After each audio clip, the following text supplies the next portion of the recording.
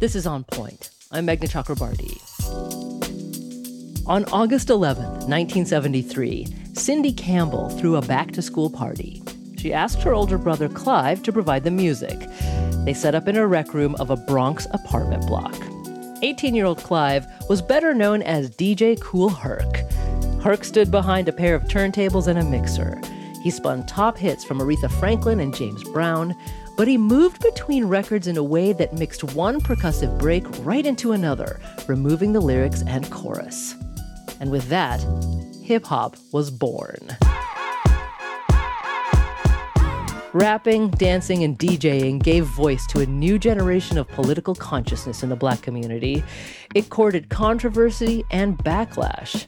And now, hip-hop culture is so dominant in American culture, it's hard to remember a time before the beat was king.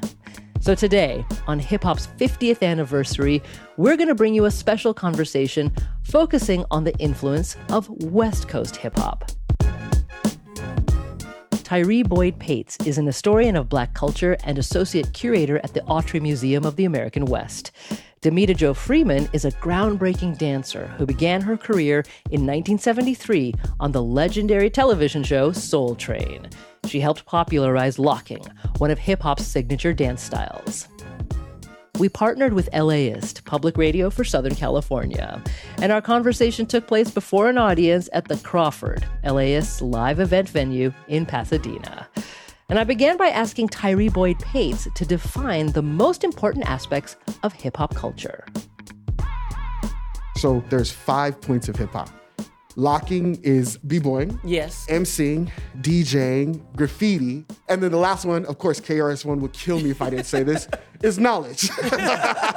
And those 5 elements comprise of hip-hop culture. Mm-hmm. And the emphasis on knowledge is probably the most key because for Black youth, especially out of the 70s and the 80s, when they're coming into their own after the Civil Rights Movement and the Black Power Movement, knowledge of self is the most critical aspect to why you b-boy, to why you rap, to why you DJ. Yes.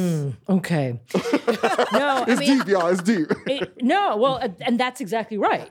Someone asked me a while ago why I was so excited to do this event tonight, and my automatic first answer is that hip-hop is the American story. Absolutely. Yes, it right? is. I would say it's one of the most important American stories of the 20th century. And it's this time when everything was changing. Wow. Yeah. And dancing was changing. Music was changing. Wow. Like it all happened at once. Yeah.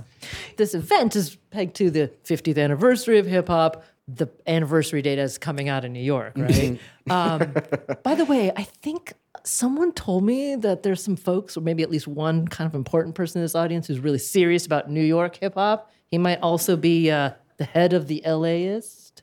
Is he? No,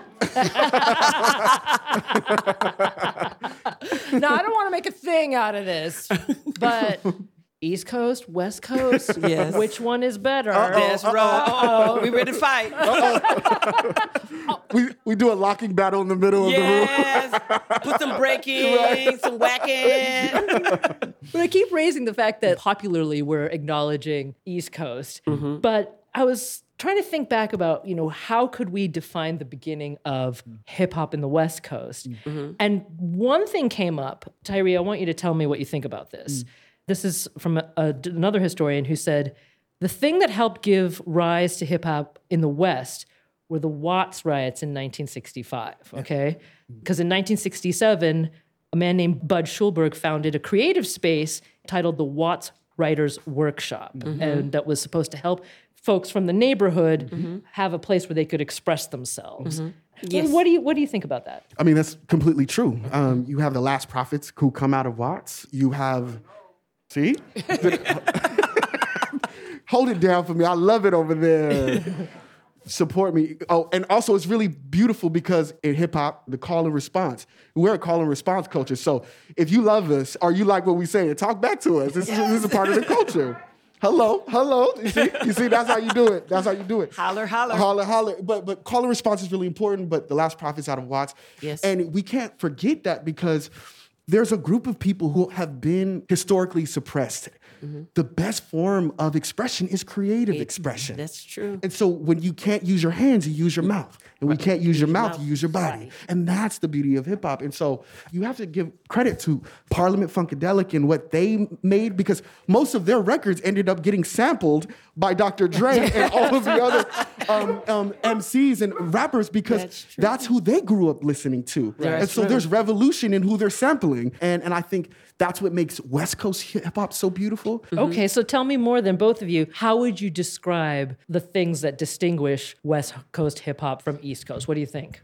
Well, to me, West Coast hip hopping, in the beginning, for me, I'm a locker. But to see how it changes into hip hop. And see, to me, hip hop is really a name era. If you hear on TV, they'll say, oh, this is the bandstand days. The 60s were the rock and roll years. But now, when they're saying 70s and on up, that was the hip hop era.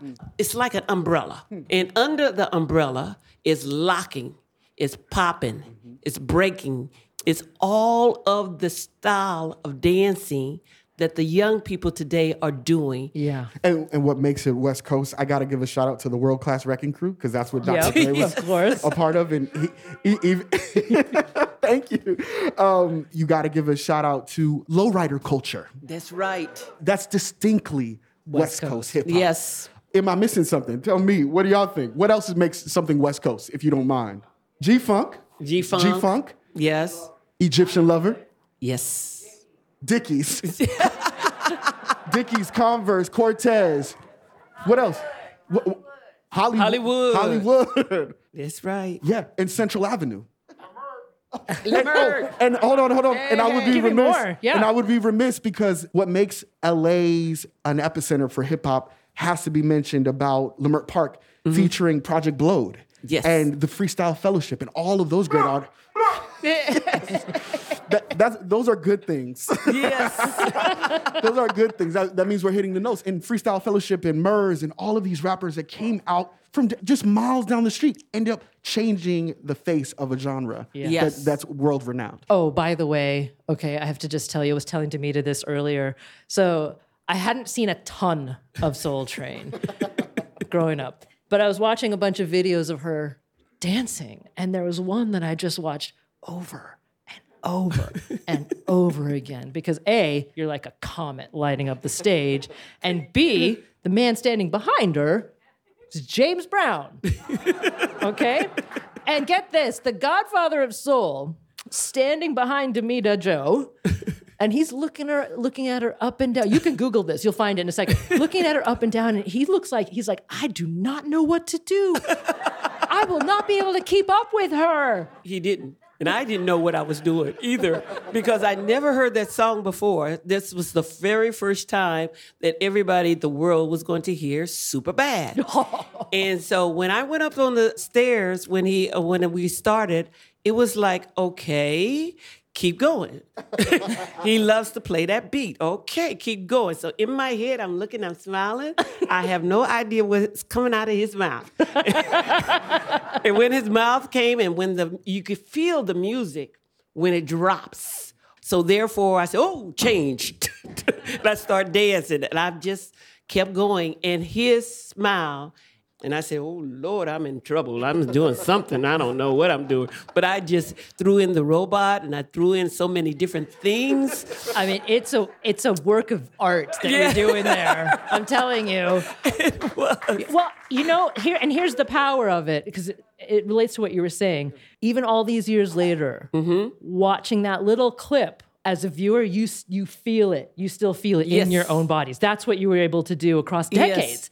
Now, I'm also wondering about the impact that the rise, spread, the development of hip-hop music, dance, and culture had on the very neighborhoods here that were giving birth to it. So it was, to me, hip-hop is a communication. Dancing was communication. So therefore, by being accepted also helped. That's part of hip-hop, because young kids want to be accepted. Artists were paying attention to us. We're just kids off the street. But now you're on a TV show, which there wasn't any black. There was American Bandstand. That's 4 black people on the show. Chocolate women just moving. But no, Soul Train was a group of people, young kids, who wanted to actually shout out, I'm alive. Yeah. I can be a part of this world. Hip hop opened it up because it wasn't just dance. It was everything. Yeah. Speaking about the regional elements of hip hop, particularly the neighborhoods, you got to give a shout out to Compton itself. Totally. Yes. Yeah. And Yes. shout out to Compton. What Kendrick Lamar has been able to symbolize to Compton as a Pulitzer Prize winning artist. Nobody in Compton ever thought they would bring a Pulitzer back to Compton, right? But that's how important Compton is to this conversation. And I was listening to some interviews from Ice-T, and he was alluding to how gangster rap out of the 1990s, so you think The Chronic, you think Ice-T, you think NWA, what hip hop was in the 90s, specifically for South Central, was just journalism. Yes. Yeah. Okay. Yeah. And it was journalism, but it was taking the microphone and showing the world how much you were ignoring Black America. And if you ignore us, then we're gonna show you some attitude. Straight Outta Compton was the new message for the 1990s. And the world hasn't recovered since. And then don't even get me started about Snoop Dogg and what he's done for Long Beach. And he arguably is one of the people who's put Long Beach on the map. He will tell you this. And it was so attractive. It's so attractive that Tupac Shakur himself was banging the West Coast more than people who actually were born here. In the sense that Tupac was representing LA in particular because of the journalistic elements that the pioneers were making too. We'll have more in a minute. This is On Point.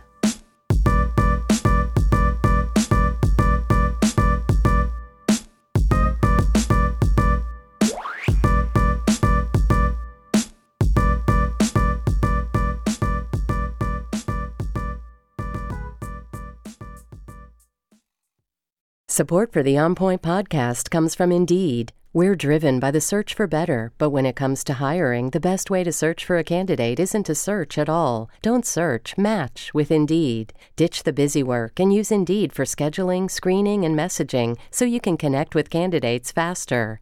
And listeners will get a $75 sponsored job credit to get your jobs more visibility at Indeed.com/onpoint. That's Indeed.com/onpoint. Terms and conditions apply. Need to hire? You need Indeed. Shipping can make or break a sale, so optimize how you ship your orders with ShipStation. They make it easy to automate and manage orders no matter how big your business grows. And they might even be able to help reduce shipping and warehouse costs. So optimize and keep up your momentum for growth with ShipStation. Sign up for your free 60-day trial now at ShipStation.com and use the code POD. That's ShipStation.com with the code POD. You're back with On Point. I'm Meghna Chakrabarti. And now more of our special conversation on the influence of West Coast hip-hop that we're offering you today on the 50th anniversary of hip-hop culture. My guests were historian Tyree Boyd-Pates and legendary dancer Damita Jo Freeman. We spoke before a packed audience at the Crawford, LAist's live events venue in Pasadena, California.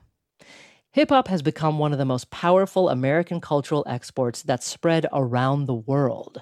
So I wanted to know more about how Tyree and Damita Jo would describe hip-hop's global impact. Here's Tyree.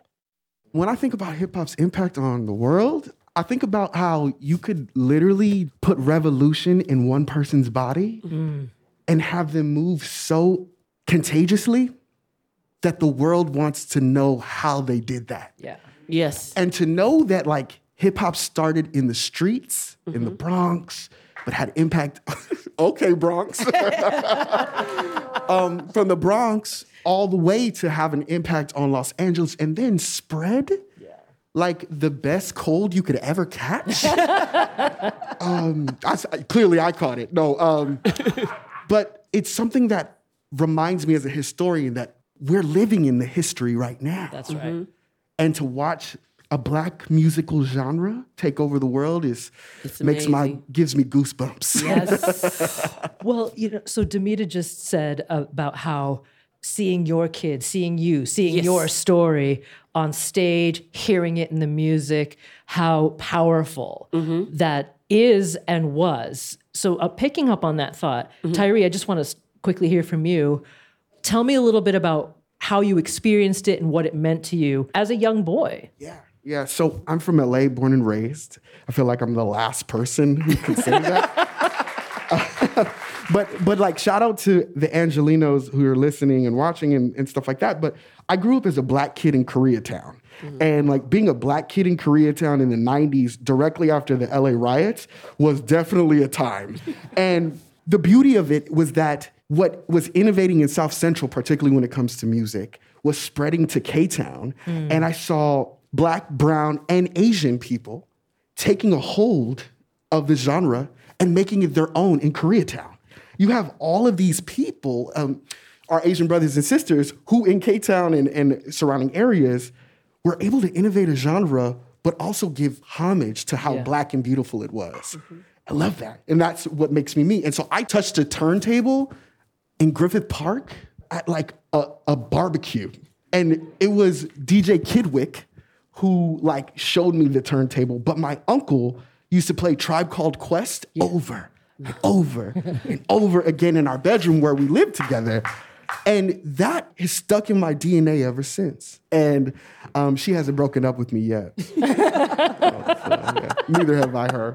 So. But, it's easy to, at the 50-year mark, to look back on things with kind of rose-colored glasses. Hello. But because, when you're talking about Straight Outta Compton, it changed everything. Yeah.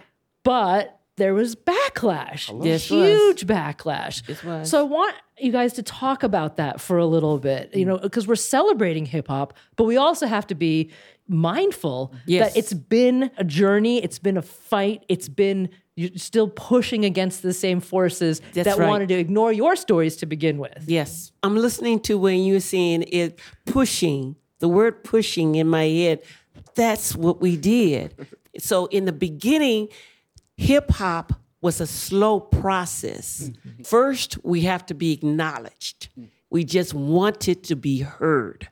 So therefore, hip hop, to me, it grew into a positive for everybody, because now everybody has that opportunity to strive, and it's going to be hard all the way. It was always hard because it took people who had visions that they could do it. And then there are people who have visions, no, they can't, and want to keep us down. But we kept striving, and we lived off the music of all these artists. I mean, now when they came out of the jail, saying their whole thing, nobody paid attention to them, and so they now are something special too. The word hip hop, to me, I always thought, no, hip hop is like a bunny, nice thing.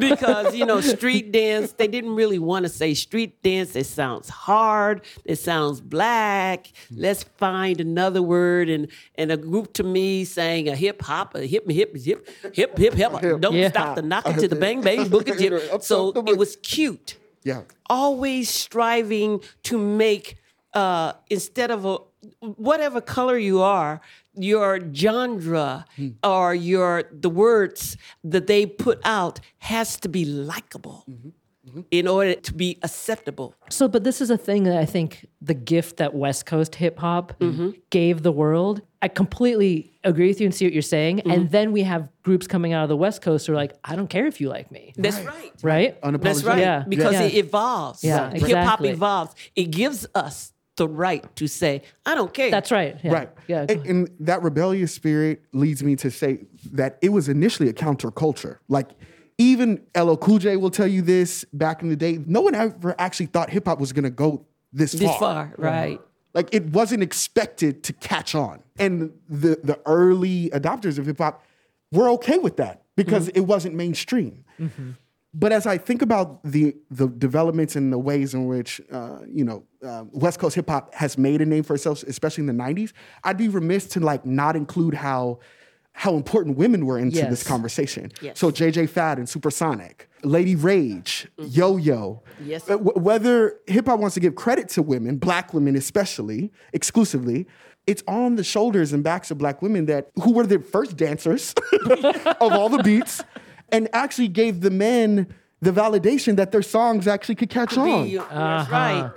It did. You also say that the on both coasts, by the way, black women were making hip hop that you say was more inspiring thematically. I'm a historian, so I look at cycles. Yeah. So it's not surprising to me that black women rappers are dominating the genre currently.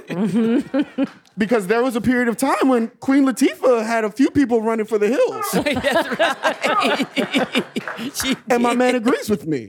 She did. It's I look at the cycles. Yeah. And so Yes. whether it's the Meg Thee Stallions and then the names of this era who are taking and using their agency to show that their lyrics are more than what they look on the paper. I love it. Yeah. I love it. And that's what I'll say on that. Okay. Yes. I promise you, I'm seeing the questions come in, and I'm gonna get to them because they're good. But I'm gonna follow this thread just a little bit longer because I think it's important. Because sitting on the stage, we're in your shadow, Damita Joe, is a black woman who is integral Yes. to the development of hip hop. Can you just describe a little bit about what that was like being a woman? And even what was then, as you said earlier, pretty male dominated. Yes, it was. Yeah. At that particular time when I was dancing, yes, men were on the floor dancing their heart off, and yet women are noted to make our husbands or our loved ones, we are beside them, we make them stand out.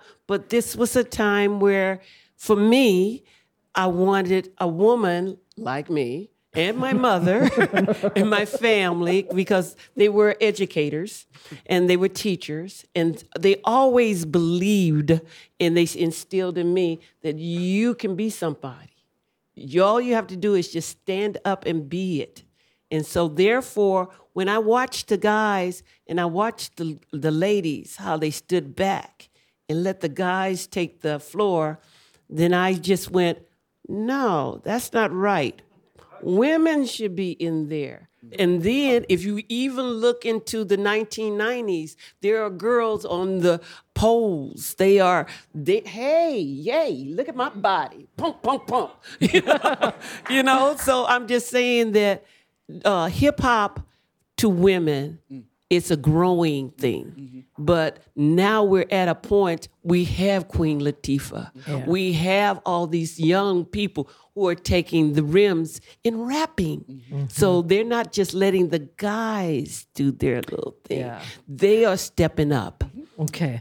Well, I want to talk a little bit more about women and also the treatment of women in hip hop culture, right? Because Yes. I do think we have to talk about that a little Yes. bit more. Rolling Stone right now is putting out this series of top 100 tracks in hip hop for different styles of hip hop. What they put as number one was Ain't Nothing But a G Thing. Okay? According to the Rolling Stone editors, they say it changed everything. This is what they wrote. They said it made it the default style for Los Angeles, past and present. It brought street culture to the forefront permanently and forced every hip-hop artist to decide whether they were gangsters or not. And it made Dr. Dre the undisputed king of West Coast hip-hop for generations to come. Okay, so then they say the song also invokes some troubling responses. For folks who've seen the video, there's some pretty difficult scenes regarding male treatment of women, and also some of the actual lyrics in the song. That wasn't the only one in the 90s, obviously. It stands out because it was such a massive and important song. So that's also part of hip-hop's history and legacy, and I wonder how you think through that. Well, definitely for me as a woman, I don't like that. Yeah. I don't like to be called the B word a lot. Maybe it's because of my background. Maybe I was around so many strong women, I just can't see another woman tell another woman that you're B, and then use it in a record or in a way to try to make it comfortable. But I don't like the B word. I don't like the F word. I don't like all these words, because you can still insult somebody or love somebody with other words. But they don't choose to do that because we're now, to me, at a time we've got to shock everybody.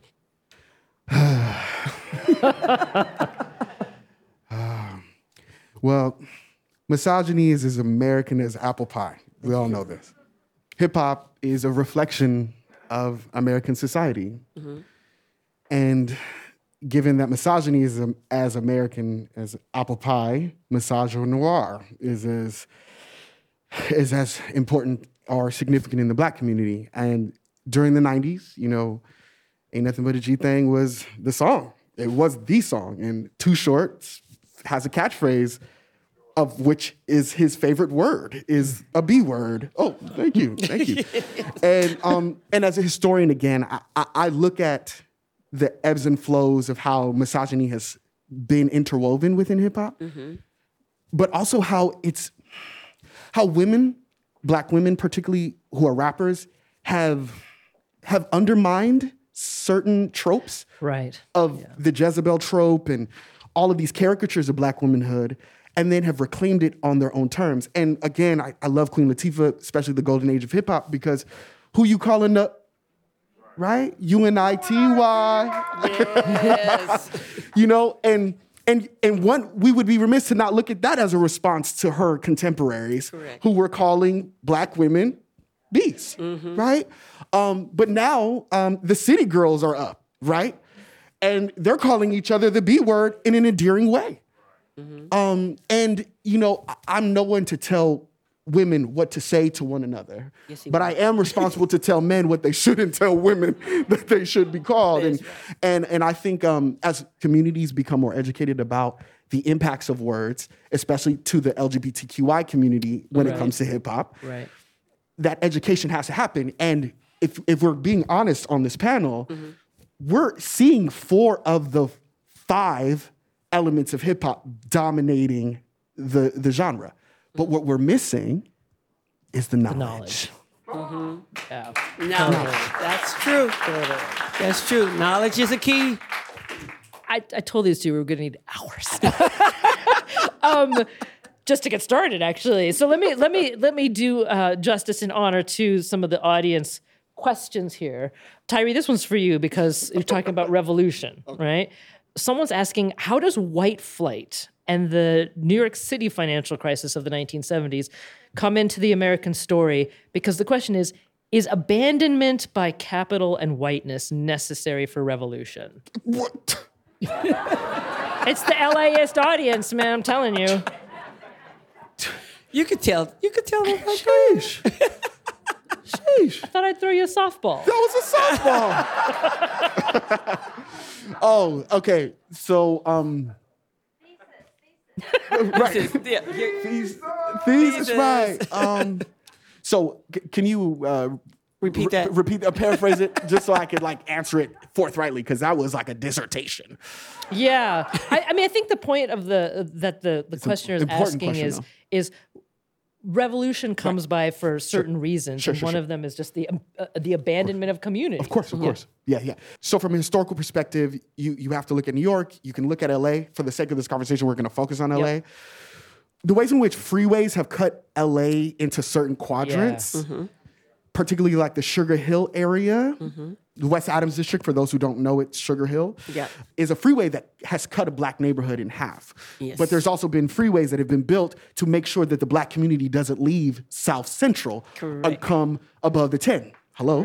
Correct. Not an accident, right? And you think about the suburban elements of LA, and you think about why Crenshaw or Compton especially used to be an all-white town, and where are all the white people now? Yes. And why is Compton seen as the most dangerous area in one of the most dangerous areas of the city? White flight.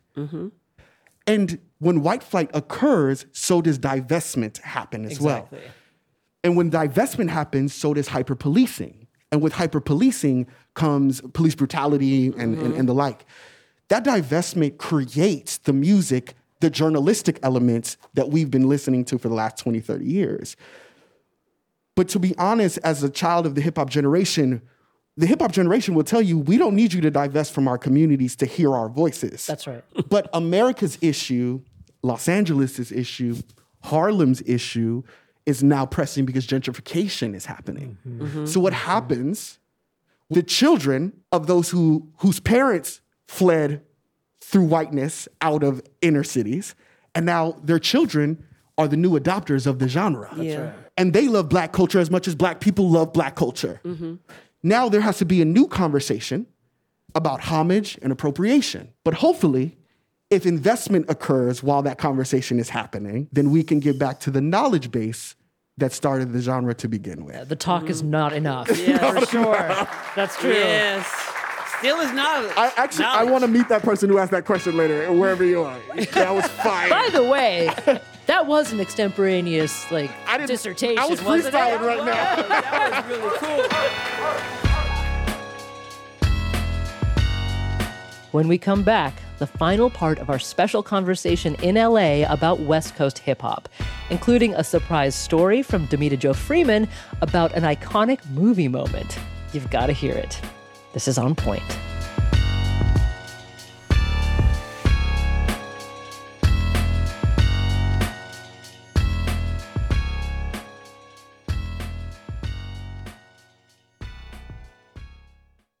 The world's clean energy future relies on ancient elements still in the ground. Without mining, there will not be a clean energy transition. But pulling them out of the ground comes at an environmental and human cost. Mining is intrusive, but the results are the building blocks for products that we use every single day. I'm Meghna Chakrabarti. Join me for Elements of Energy, Mining for a Green Future. 5 consecutive episodes right here, so make sure you're following this podcast.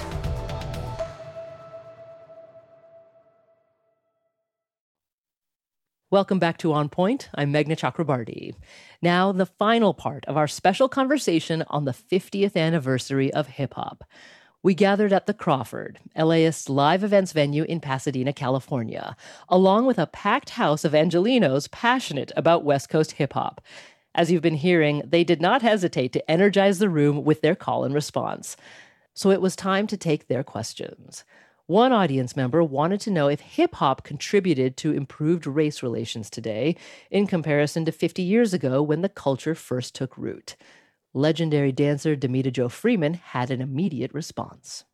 Definitely. I always think that because, number one, hip-hop to me always gave more strength. And so therefore, I believe that hip-hop to everybody of my age especially, and I'm only 36. You don't even look as old as that. Thank you very much. I'll take that. But anyway, the hip-hop era to me, period, is the growth. And today, in my opinion, it is changing. And I don't know why it's changing because there's so many craziness is happening in the world today. Okay. But I was just seeing that the kids are pushing through. This one's for you, Tyree.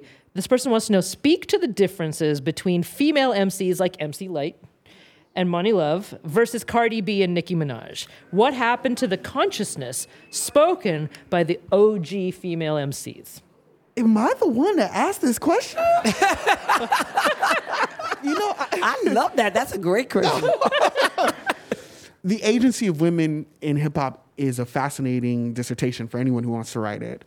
I think that where the golden age of hip-hop, where knowledge was prefaced, and it was cool to be smarter than your other peers, I think now the Cardi B's of the world and the Meg Thee Stallions and are actually in intentional conversations with the OGs in a lot better ways than the male counterparts are with the younger OGs, the like, follow what I'm saying.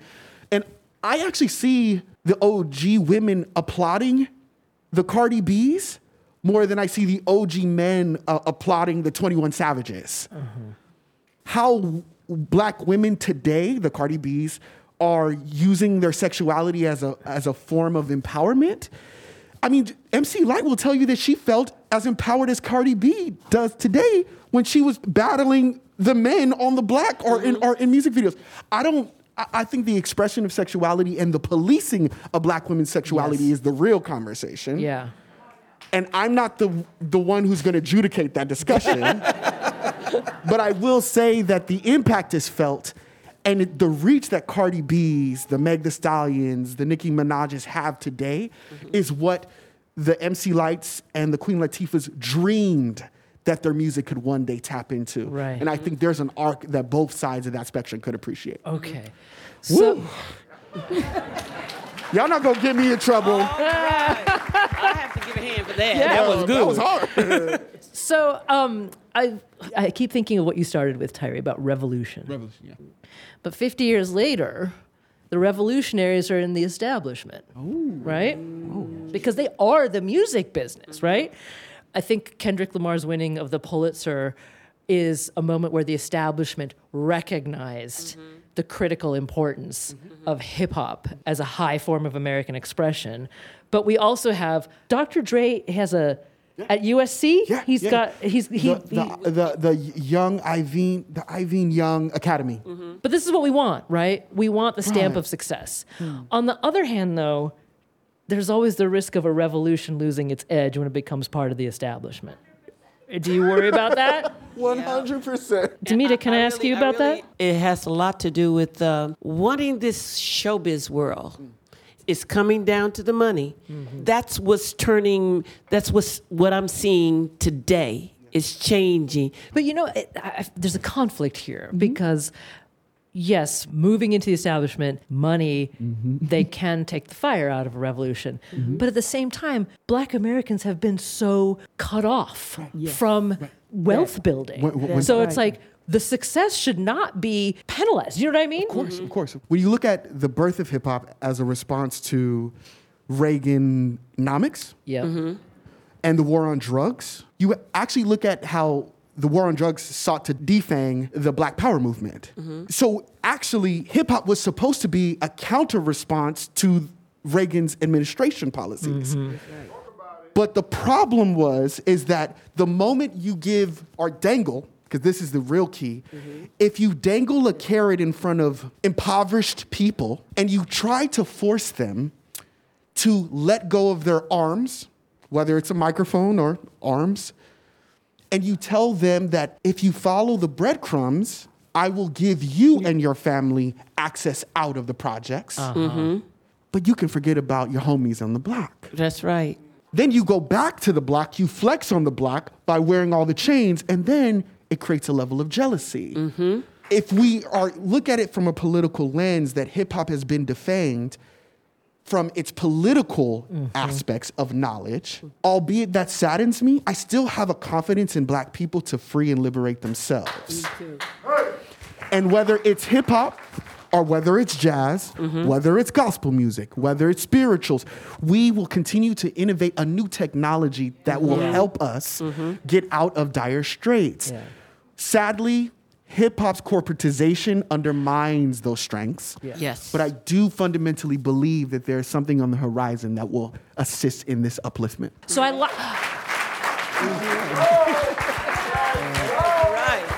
Now that's an informed optimism. I read a lot of books. No, because I was thinking about another way of looking at perhaps the next 50 years of hip hop.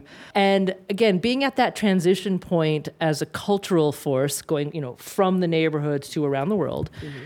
But then also we have a technological inflection point going on right now where basically anybody with a computer and an idea can put out, whether it's new dance, new music, but we have some perverse incentives going on too, right? Like folks just putting out little ideas over TikTok just to see what'll catch, right? I wonder what both of you think that technology might do, because so much of this conversation, so much of the truth of the first 50 years of hip hop is dependent on the lives and the stories of the people creating the art. But if we have virality driving where hip hop might go next, do you worry that it flattens the depth of it? Do you want to go first? No. Oh, you sure? Why not? No. You go first. You sure? Yeah, go. Okay. I was having a conversation with my uncle, Quasi Boyd Bolden. He is the one who introduced me to hip hop. He helped me fall in love with the genre. And while we were preparing, I was talking to him with excitement to talk to y'all. I was asking him, I was like, Unc, where's hip hop going to be in the next 50 years? Yeah. And he was telling me that social media is distracting from innovation. Yeah. Hence the reason why billionaires are thinking they're innovators. That's right. Because they think they're the new creatives. Yes. When we all know that all innovation and creativity usually starts from the bottom up. And rarely does it ever come from the top down. So when I'm thinking about hip hop again, sadly, the artists are distracted with numbers and likes. Which distracts them from the knowledge that they need to politically arm themselves, to speak truth to power, which was hip-hop's initial intention, to fundamentally change the social landscapes in which they inhabit. Yes. With that distraction and the virality element of TikTok, Instagram, we almost have to ask ourselves, do we need this technology to really get our word out? Is it self-aggrandizing? I think social media in particular is delaying that gratification from successful organization politically. And Or it's not even a goal anymore. It's not even even useful to the people who need it the most. Oh, okay. For their liberation. Yeah. I think it's useful individually. Right. Of course, we could start a group right now. We could be the new De La Soul up here, you know? And we would go viral if everyone pulled out their phones at the same time, right? But what would that do to improve Black and brown people's lives? Right. That's right. I mean, we're Black and brown people, so, you know, we can get it popping, but we would be enfranchised. But what about our communities? Exactly. That's right. Yeah. Right. Damita, did you want to add to that? I just wanted to add that the technology is taking away the artistry of people. Well, you know, to me, an algorithmically driven development of an art form divorces the art form from the humanity, which makes it impactful, right? So I'm going to wrap up with one. I'm going to ask Damita to tell us one more story, and then we'll wrap up to absorb and honor the art that's going on outside. But first of all, I want to say that Damita Jo has a book out. Hello. You should get it. Yes. You should have plugged it. It's called. There you go. There you go. Yep. It's called "Are You the Girl from Soul Train?" Yeah. Can you believe that? This is my book. Hello. Finally. Because people ask you that question a lot. I gather. Are you the girl from Soul Train? You're like, yes. Soul Train. I get that even if I wanted to call for gas. You know, the gas company. The lady be saying, "Damita Jo, are you that girl on Soul Train?" I mean, I could go to Home Depot and one guy would look at it, and then my mother be saying, "That man is looking at you," and I'm going like, and then he comes up and he says, "I just want to know, are you the girl on Soul Train?" So that's why I called it. So are you the girl on Soul Train? And I haven't had a chance to read it yet, but I'm gonna read it cover to cover because I'm sure it's full of juicy, the most amazing stories. Things. No, I want to close with a story from you because we are sitting on the stage with a true legend. And Damita Jo's impact spreads far beyond the things that you might have known seeing her do, right, on Soul Train. And I love this story. You just told it to us backstage. I hope you don't mind. Okay. Because, again, you're iconic in so many ways. And this is one of the ways I did not know that you are iconic, okay? And it has to do with the movie Airplane. Right. It was a movie called Airplane that everybody liked by David Zucker and Jerry Zucker. And I had the opportunity to come in and talk to them, and they wanted me to choreograph where it's a John Travolta thing in the movie. And so anyway, I don't know why, but I just came in talking jive or talking to them, using crazy words. And one brother would look at me and go like, "What'd she say?" And so the other brother looked at Jerry and they said, "Why don't we put that in the movie?" You know the scene. And she said they started creating in front of me, talking about, okay. No, you were creating for them. Well, I've already given them the idea. But anyway, one started saying, "Yeah, we can have the stewardess, in a way, ask, tea, coffee, or milk." And then she will be talking in a way, but we get a white lady, like a Leave It to Beaver lady or whatever like that. And we can have her interpret what she just said to her. And I went, "Oh, that's a good." And then Jerry Zucker looked and said that, "Oh, you should play that part." That would be great. And here I am so excited. I've never been in the movie. Oh, my God, this is the first time. And then I got a call at Paramount. And so I thought something really happened to my mother or something because I told her I was going to come. And the lady secretary came in and said, "Ms. Freeman, we have a call for you real quick." And they said it's emergency. And I was going like, this was kind of weird. And, I'm talking to them, and I said, "Hold that thought. I'll be right back." And I went and I answered on the phone, and that was Cher. I was working at that time with Cher. But then I was free for a while. But one of the guys hurt his leg. So she said, "Get on a plane. We will meet you at the airport in Las Vegas." And I went, I didn't know what to really say. So I finally had to go back. You were supposed to be in a movie. There you were supposed to be in an airplane. In my first movie. And so I had to explain to them that I won't be able to do. What was I here for? Oh, for the John Travolta thing. And he said, "Yeah, next thing I know on an airplane, I saw this little scene that I'm doing." And I'm watching how people have really started, they love that scene. With the lady and it was a black guy playing that part. And I was just going like, "Oh, my God." So I'm excited. She is the creator of that scene. I made a mark. Miss Freeman told us that back there, and my jaw dropped. I was like, that is the iconic scene from that movie. You were the creator of that? Oh, my God. So I wanted to point that out because it's not directly related to the 50th anniversary of hip-hop, but true greatness spreads in all different ways, and I wanted to recognize that. Damita Jo Freeman and Tyree Boyd Pates, this could not have been a better conversation. I'm privileged to be up here with you. Thank you so much. Thank you so much. Let's give them a round of applause.